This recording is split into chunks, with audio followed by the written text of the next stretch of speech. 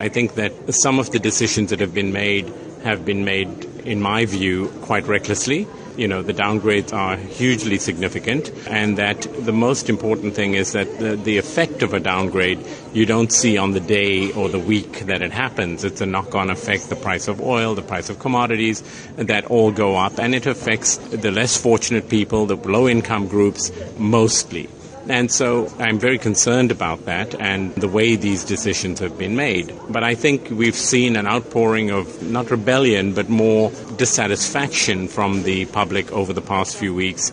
I would expect that that's going to continue, but I remain optimistic about South Africa's future, as I think that we have great people within our country who have the hearts of the populace at the forefront in their minds. You will also be speaking on a session on building Africa's heritage, and let's talk about your area of expertise, entertainment. How does that really factor in growing Africa and growing African ideas? Whether it's entertainment, which is film, television, I think the idea of bringing content to people to be able to share their African roots, and whether it's Nigeria, South Africa, Ghana, that is a great and important component of what can be done.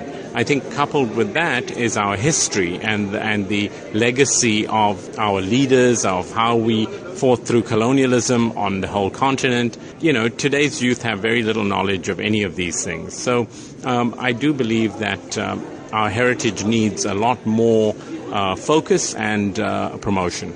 Talking about our leaders, we understand you delivered a tribute to the late struggle stalwart Ahmed Kathrada. Tell us about that. We've seen since his passing just a month ago the outpouring of love and appreciation of his selfless leadership and his commitment to the people of our country, of all races, and also around the world, the Palestinian people, and to eradicate racism throughout the world.